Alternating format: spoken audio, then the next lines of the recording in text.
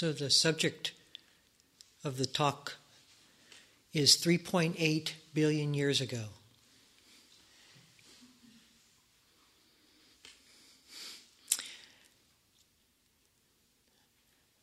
Sometimes there are markers in time that are significant Dharma markers. Some 13.5 billion years ago, it is said, the explosion of nothing producing something occurred called the Big Bang, where all of this materiality, periodic charts, all of the form was created.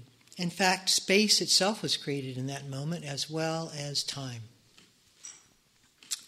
It is not a legitimate question to ask where it occurred, because as one physicist explained in a lecture, it occurred everywhere.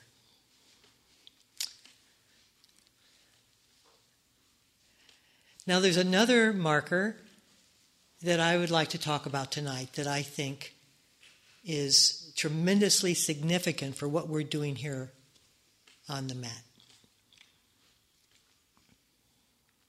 And that happened 3.8 billion years ago. And it is perhaps one of the most interesting facts in all of science, because in science it is fact written, that at that moment on the earth, life occurred. And this is the amazing moment. This is the amazing part of that truth. It happened once. In my mind, before reading that, I thought in every murky pool and bubbling swamp around some time, life kind of formed on its own. I sort of knew it wasn't forming now into new, it wasn't arising anew now, but that it was all an adaptation from those earlier times. But in fact, it occurred once and once only. And the reason they know that is because genetically they can see the disposition of all forms of vegetable and animal life having consistent genetic codes. In fact, grass has 50% of the genetic makeup as human beings. So it all happened in that instant. And of course, as you go further out on the evolutionary scales, you can find more and more genetic similarity to our own, like in the great apes, which have about 98% of the genetic material as our own. But what's significant to this, and what I would like to dwell and talk about tonight, is that at that moment something happened where the inanimate became animated, where consciousness, awareness, took the form and invested itself in inanimate objects, in an inanimate life form, into consciousness itself.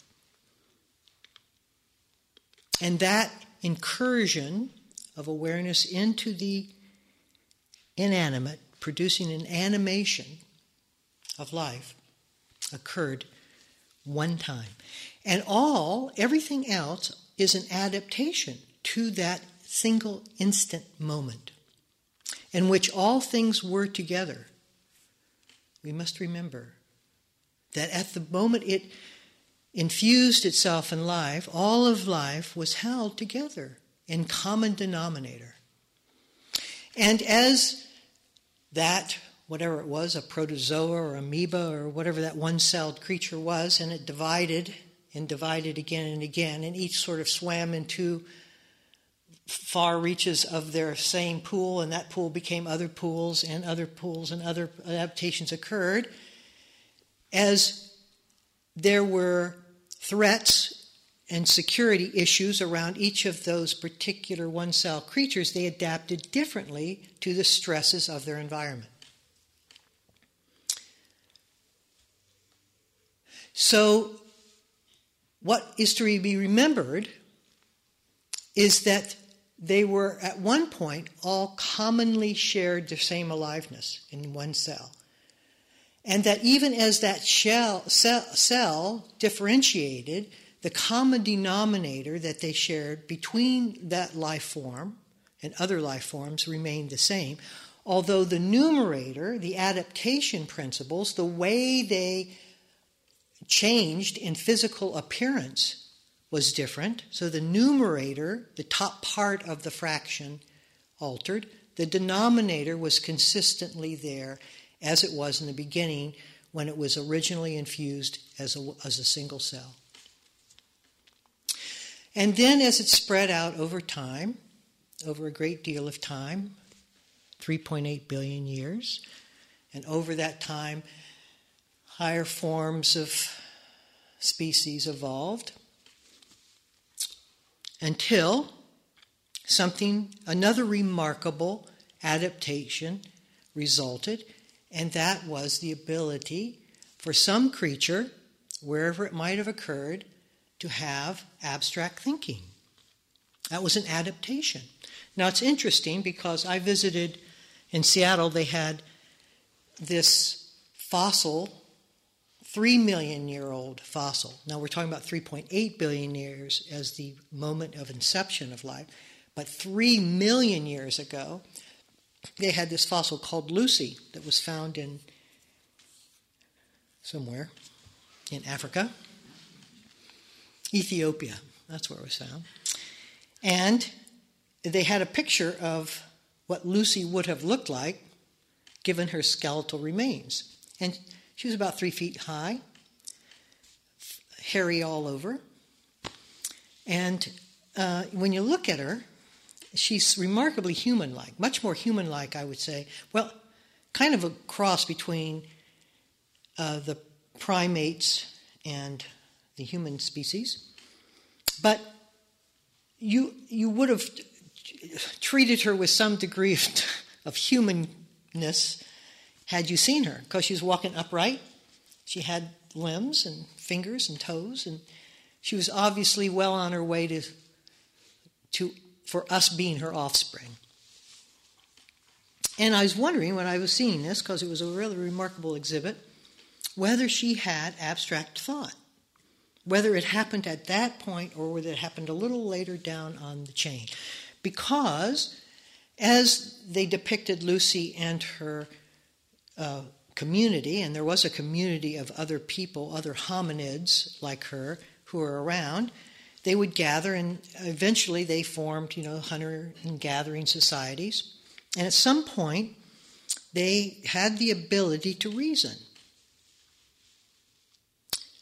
Now, that's significant, very significant.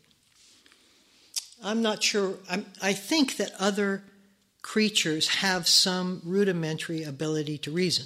I don't think we're exclusive in that. In fact, I saw a documentary on gorillas, and just as a little sidebar, but there was this very aging gorilla leader who had a rival, and the rival was causing increased hostility towards the leader, and the leader, who was aging, couldn't fight the rival because he would have lost. And the troop was kind of divided as to which side they were taking. So what he did, and I thought this was remarkably intelligent, he took the whole troop up to the very topmost peak of wherever their habitat was, where it was very cold. And he just sat down. And there was a bunch of restlessness and turbulence about being so cold, and he kept them there day after day. Eventually, after a few days, without food and being freezing, the rebellious youth, who was the rival leader, got up in a huff and left, and a bunch of the pack followed him. And then as soon as he did, the leader, the aging leader of the pack, after they had left, descended the mountain with his loyal followers. So that was the way he handled the difficulty. Now that's pretty good. not many of us would have, first nonviolence, right? But just the sense of sound judgment in that. I thought, wow, there's something going on there. So I'm not claiming that abstract thought is our domain only, but when it did happen, it gave us the opportunity to look at something and picture a future we could have with it. A tree we could see in different animation, in different arrangements than just what it was. We could see it as firewood, or we could see it as making tools, or we could see it in different... And so we had the ability to abstract time and say we could be building something with this or that. And that sense of being able to abstract time is very important to this talk, so hold that thought. Because immediately, and I think very quickly, after that adaptation of abstraction occurred, the capacity for subjective experience occurred as well. Because as soon as we have time, as soon as we have the thought that we could do something in time, then there's a doer who is doing the whatever activity needs to be done. And so we create ourselves within that abstract reasoning through having a subjective experience about it. Now let's remember this. This is all happening in the adaptation and the evolution of the numerator. The denominator is untouched, as it has been since the first inception of life 3.8 billion years ago. And is commonly shared, the common denominator of all life is commonly shared and could not be otherwise. And it's only the appearances that have changed and have been accentuated and have adapted over all those years. But when you have a subjective experience, not just this, I bring this down to your practice, okay? So right now it's a little abstract, okay? But I bring this down to why you're sitting here. So, but you have to stay with me.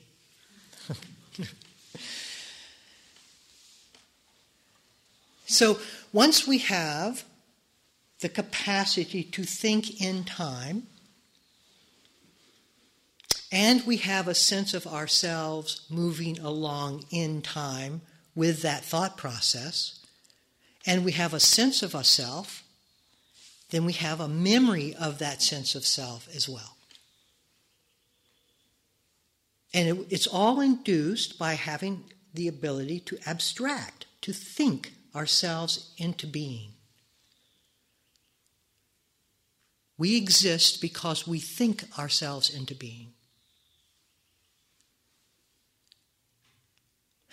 But we have been such for such a long period of time. There is such almost a genetic disposition to think ourselves into being, that it is the momentum of that thought has such weight. It is not just any thought. If any of you have ever witnessed a child being born, I believe that an infant develops almost in accordance with the evolutionary patterns. Like there's in zoology, biology, it's said that ontology recapitulates phylogeny. What that means is that as the child, an embryo, grows, it grows through the evolutionary way that we evolved as a species. For instance, at some point, an embryo has a tail and has gill fins because we passed through the phase of being an amphibian or a reptile or whatever. I believe that the way we are born and the way we evolve also mark that evolutionary history as well. Because if you've ever seen a child born, they are born in complete common shared denominator. They have no sense of spatial differentiation between themselves and anything else, including the environment of life. They are just floating in the sea of something. And there's no sense of differentiation. And then functionally necessitated, they have to differentiate. You can't live like that, grow up like that, and expect to survive in this culture. And so they have to adapt, and they do. And they adapt with where it comes from. I have no idea, but they get a sense of themselves within life and all the burdens therein. And finally, the burdens of their life and the sense of self can, and it's rare, but those of us in the room had this occur, where you reach a threshold in which abstracting ourselves starts wearing thin and causing an enormous amount of pain. And we look out and we just wonder what all this pain is about. And there's a deep yearning in our heart to return to the shared denominator of life. The shared denominator of life. And so in some ways we go back through the evolutionary process in order to do that. We return to 3.8 billion years ago. Now, we don't have to live 3.8 billion years to return, because the common shared denominator has been with us the entire time. How could it not be? It's only the adaptations that have changed. And therefore, it's not as if we have to find something. It's already found. We just have to rediscover it. But because we spend so much time focused on the appearances of life, which are the adaptation, the numerator quality of life, we have lost any ability to sense where the common denominator of life might be. We look for it, we don't see it, because when we look, all we're interested in and focus upon are the appearances, the shapes, because it's within the shapes that I get my distinction and uniqueness. You see, I don't get my uniqueness, which is as a sense of self, from the numerator's point of view, from the differentiation point of view, where I can strive, where I can work willfully and energetically, is towards my differentiation, my separation, my uniqueness. And that's the only way I know to work, because everyone around me is working in that direction and pointing in that way. And so where I'm caught, what I believe in, is only the sense of what I can see, smell, taste, touch, feel. What's concrete, what's very... And you can see from the way our culture has manifested how important appearances are. Right? Now, we want to stand out, which is very interesting, you see, but we don't want to be, if we stand out too much, we become seen as being strange or weird. So we want to stand out. We want to be better than. We want to raise our head above the average crowd. Nobody wants to be average. Everybody wants to be above it. Something, right? But not too much, because then we become strange to each other. And so we are governed by those appearances, even as we try to find our uniqueness within them. Are you following this? Yeah.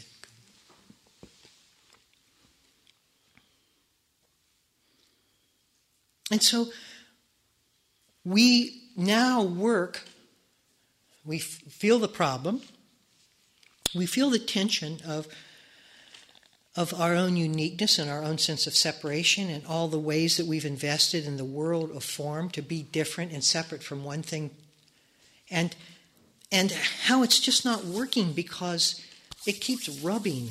You know, when you start separating things out, as we do, things rub up against each other. Two people will rub up against each other. And so there's all kinds of infighting, and there's all sorts of war and violence, and just kind of the when you have 6 billion individual things rubbing up against each other, it's like, whoa, wait a minute. We reach a threshold in which we just can't endure in this way anymore. And I think as a society, we have reached a cultural threshold, both because of population, limited resources, environment, on, in which we have to reassess whether the way we have invested in appearances is true, is valid. At least we can ask the question. And most of us know the answer anyway, because there are few fears like the fear of intimacy. Now, why is that true?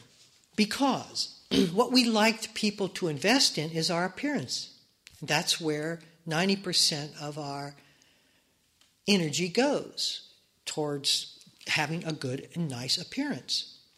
But when you sit down with somebody who's interested in more than you, more than your appearance, and they're willing to merge with you, there's often a panic there, because you and the other person quite likely reaches a point where they become afraid of what you might see, because you're going below the superficial, where we've invested our energy. And we're afraid of not living up to their expectations. We're really afraid of the emptiness we sense is in there,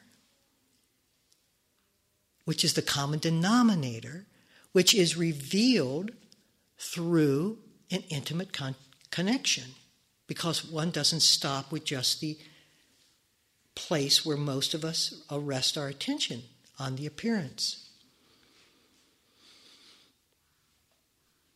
And so we get frightened. And we don't really know what we're frightened of, but we close ourselves down, seal ourselves off, go back up to the numerator, find some reason to object to that partner, turn our back and walk away, or set limits where we will not go as a couple any further.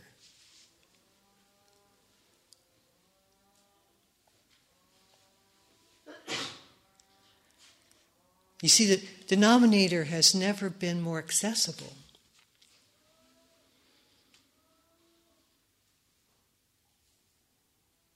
But as long as we're living the wondrous life of youth, which many in this room are, and you have all the empowerment of your age and the vitality and vigor of your age,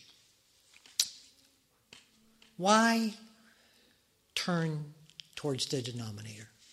Because you're the best, you're at the highlight of your life. And the world is governed by that. It's governed by that strength. It's governed by that energy and self-fulfillment.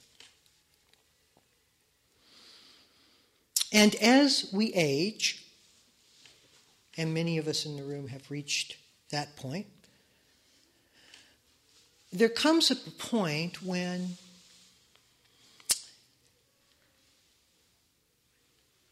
we have lost our social...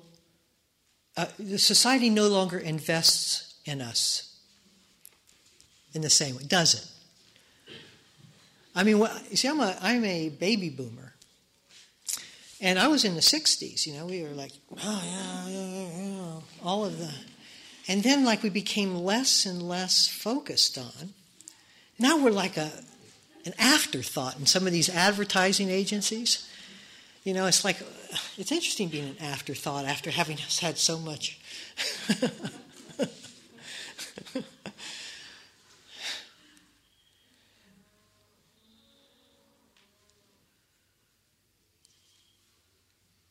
I saw on TV, I'm going to bring this on. I saw on TV a numerator meeting a denominator. I happened to turn on our news channel, an ABC news channel, in which the news announcer was interviewing Eckhart Tolle. And Eckhart Tolle, for those of you who do not know, wrote The Power of Now, and it's very, very deep Dharma. And his whole demeanor is very presence. He's just a very awake man.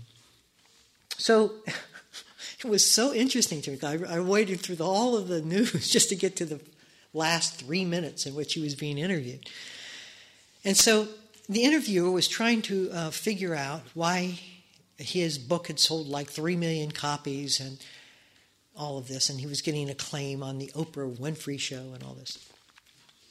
And so he's trying to figure out, who this guy was. And he says, at some point he says, listen, do you mean, just tell me, because I was reading your book, if I put you in a room by yourself for a day, you wouldn't go mad?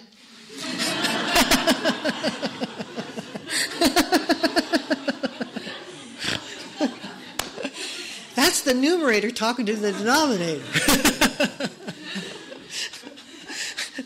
And Eckhart says, no, I'd be very happy. Oh. But the two lines of the fraction, it's very important to understand that what separates that fractional line that separates a numerator from the denominator in a fraction is just the thought of I. That's all it is. And the resistances we have to letting in anything unknown, because the denominator is not known. The numerator is where appearances are. The numerator is where change is known. The numerator is where you can secure your life. But the denominator is unknowable. In that moment that awareness took form 3.8 billion years ago, the moment a child is born, they're in an unknowable sea. And we have invested so much in the established way to know things, which is what appearances do to each other, is get them known as quickly as possible so that they can be sized up and competed and evaluated. Because that we establish a whole set of rules and principles on the numerator that have nothing at all to do with the denominator. A whole set of laws come into being, like the law of death. And we bring that through. Those laws are created from the sense of me in time.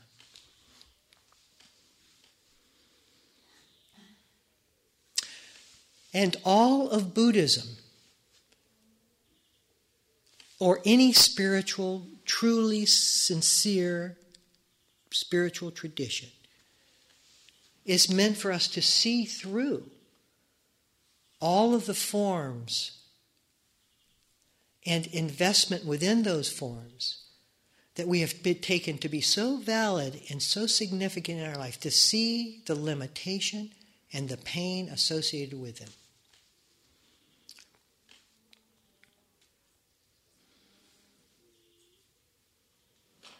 That's it. Why? So that we would be willing at some point to release the investment we have in the line of the fraction that separates the numerator from the denominator, so that we can know true union once more.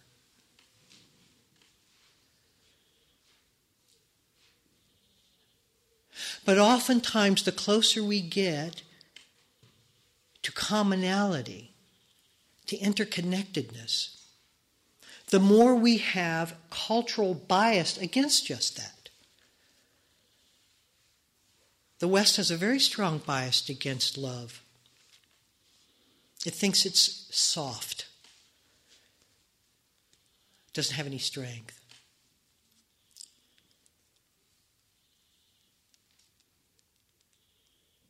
That's why its borders are well formed, and fences are high, and guns are loaded. To maintain the sense of significant uniqueness within the boundaries, national, familial, individual. and to keep out any sense of the threat of the unknown.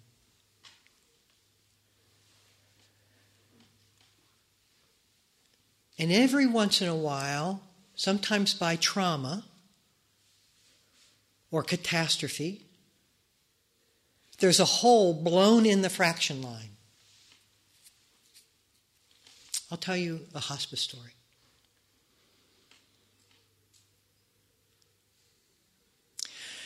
A young woman in her mid-30s was dying of some sort of cancer. She had two very young children, 9 and 10. And as she was dying, she asked to be taken to our inpatient unit out of her home. And we thought that was an unusual request because usually we like to keep people in their home to die at home, especially around their family so that everyone could be apart. But she insisted, so we took her and her husband and her 2 children off to the inpatient unit of our hospice. We got her in bed. The hospice staff who had transported her were there. Her husband was there and her 2 children were there. And we were all around her bed. And as soon as she got into that new situation, that new hospice environment, she started to actively die. Now that's not so strange, but what was totally unique and perhaps the only patient in 17 years of hospice work that this happened with that I know of, she started to tell us what it was like to die. There we were around her bed, and she was actively dying and reporting to us what that was like. Most people are either too weak to do that, or they're in coma and can't do that. But she was neither, and so she was saying, "My God," she would say, "I can no longer see anymore." And she said, and then she kept going through a whole series of sense doors that she lost, and I think she came to, I can no longer hear anymore. And then she said, "Oh, I'm no longer in my body." And then she tried to say something and physically died. Now, we were all around her bed, and we were in rapt attention, just as you are listening to this story, because it's as if the secret of the denominator is about to be revealed. And we were we were lost in this mystery. She had taken us to the brink of something that words could not move us any further. And we were all in this wondrous state, and we were like that for several minutes around the bed. And it was only broken by one of the children who, after several minutes of being in this awe and wonder, started to sob because he, at that point, realized his mother had died. And then all of us became supportive of the family, who then started grieving and lost the wonder. But it was that moment of death in which a hole was opened. A hole between the numerator and the denominator. And we all passed through it in speechless wonder. Before the numerator closed itself back up, and we had to work with the emotional response of the children.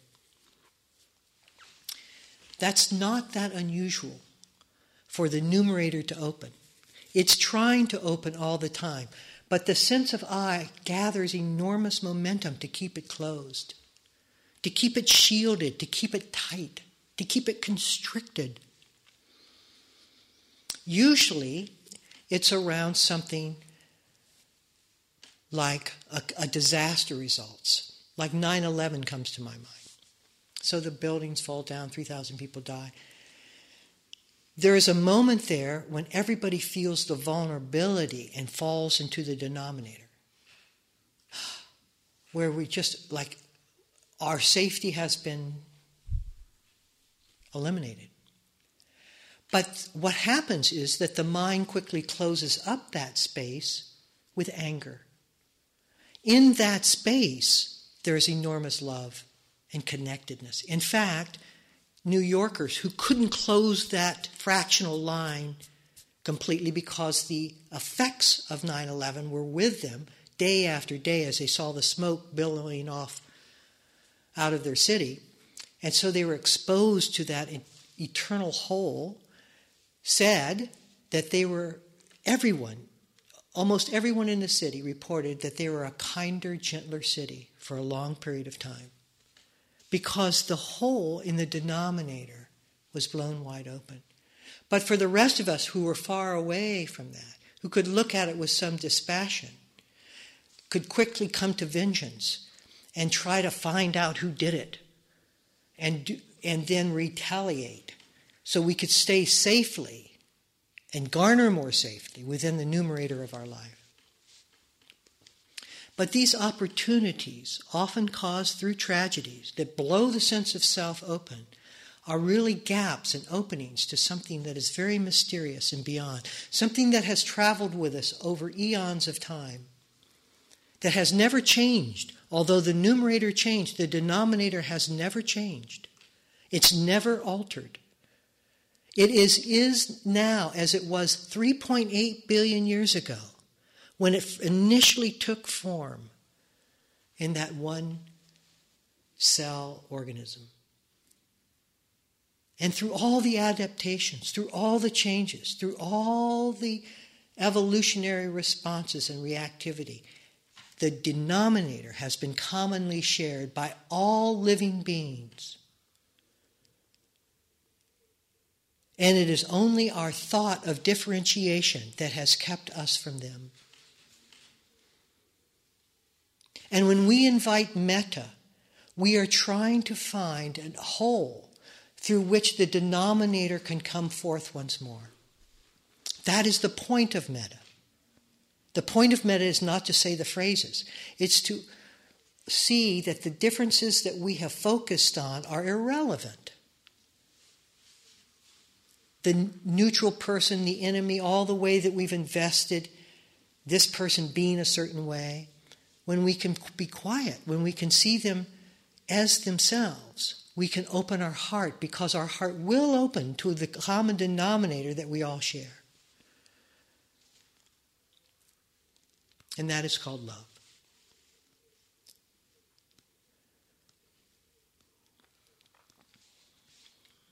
Now, how does all of this relate to sitting? I hope it does for you, because it's just as likely that it isn't.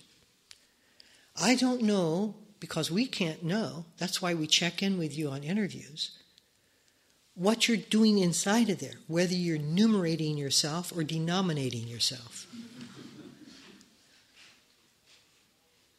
But if we keep our thoughts going, and all of the comparison and judgments, and all of the way that we're competing against the person next to us, trying to sit longer, trying to be a more perfect this or that, we are just adapting ourselves further into the numerator of life.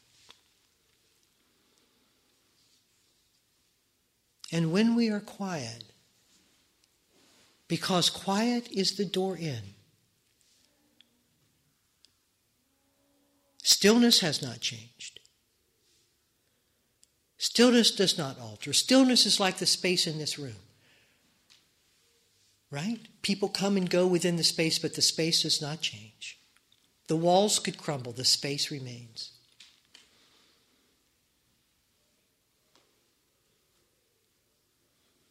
Stillness is exactly like that.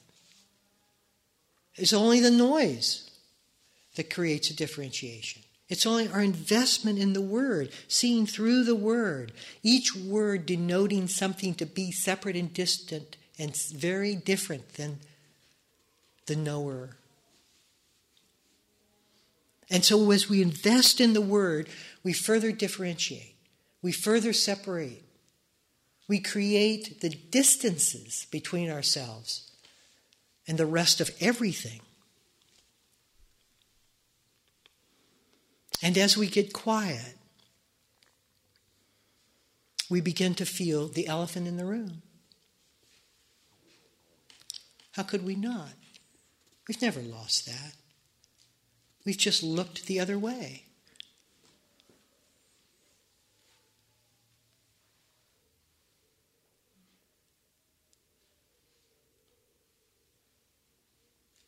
And when we understand how to access the denominator, and that it's the fraction line is permeable.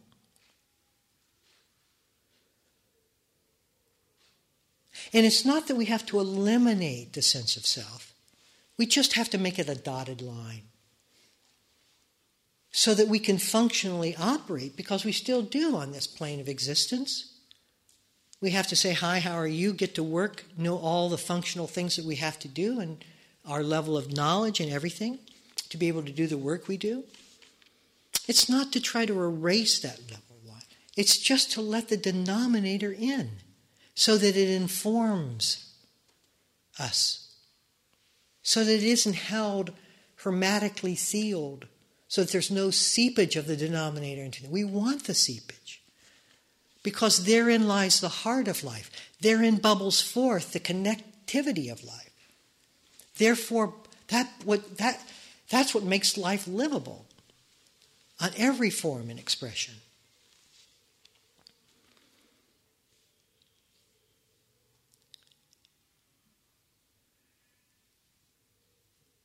And we can bring any problem to bear by this use of fraction. Just listen carefully. And just see it for yourself.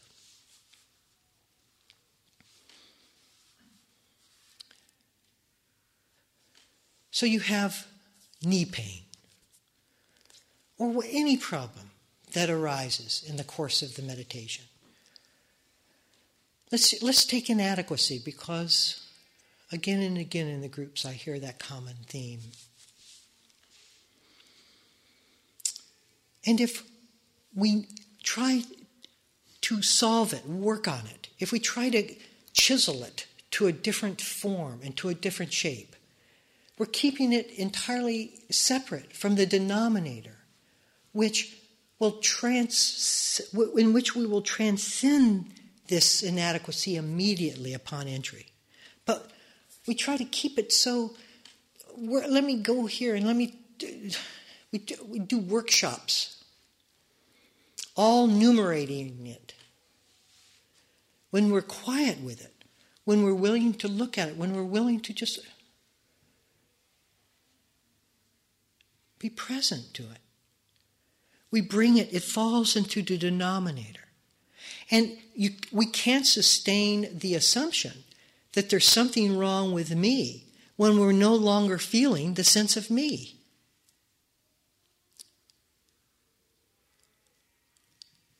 Just in quiet, the denominator eliminates the problem. Because all problems exist in the numerator. Problems cannot form in the denominator of life. I hope we all see that. So if we bring the problem we have into the denominator, just by being quiet to it and with it,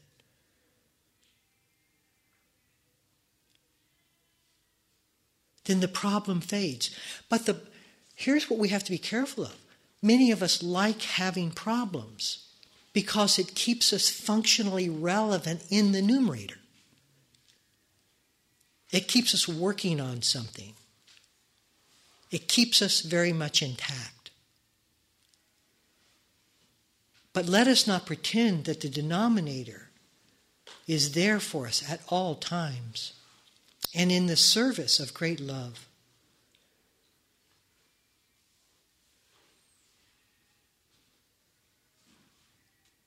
And that this is what meditation is about. This is the non-clinging that Joseph talked about last night. Because the clinging occurs through the activity in the numerator. And for us to descend into stillness, then there is the release and the surrender of differences. We then know ourselves fully. Or as a functioning person, I can tell you my name, address, and statistics.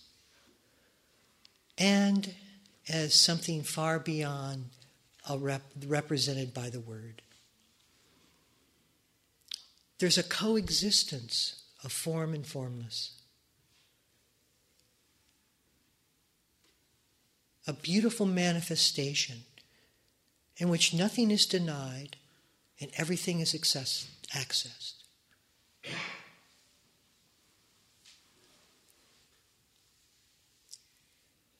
So as we sit,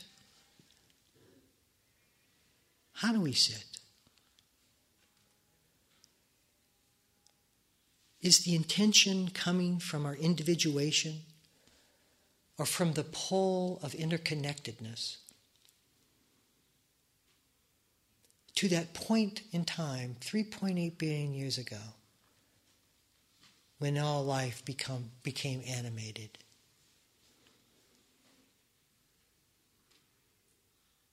Let us rest there for a moment or two. Thank you. Can we sit for a moment?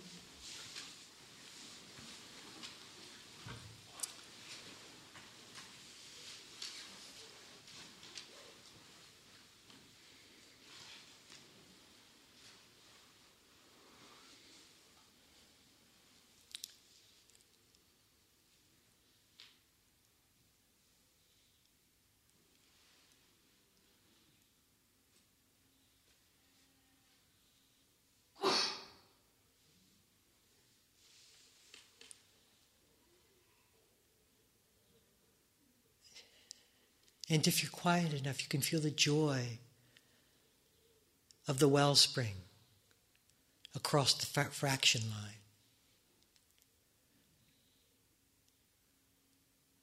You can feel your birthright, your true birthright, not your family's birthright, not your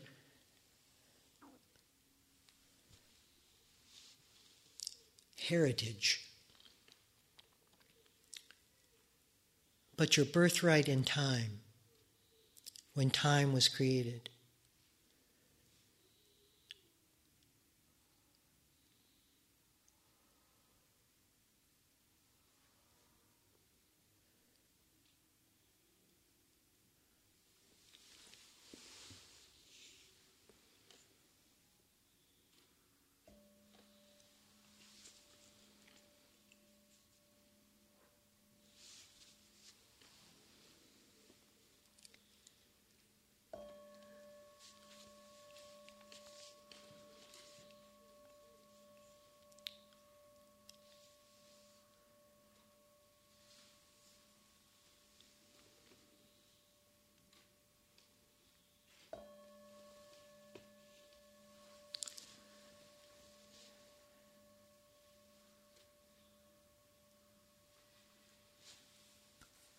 Enjoy yourself.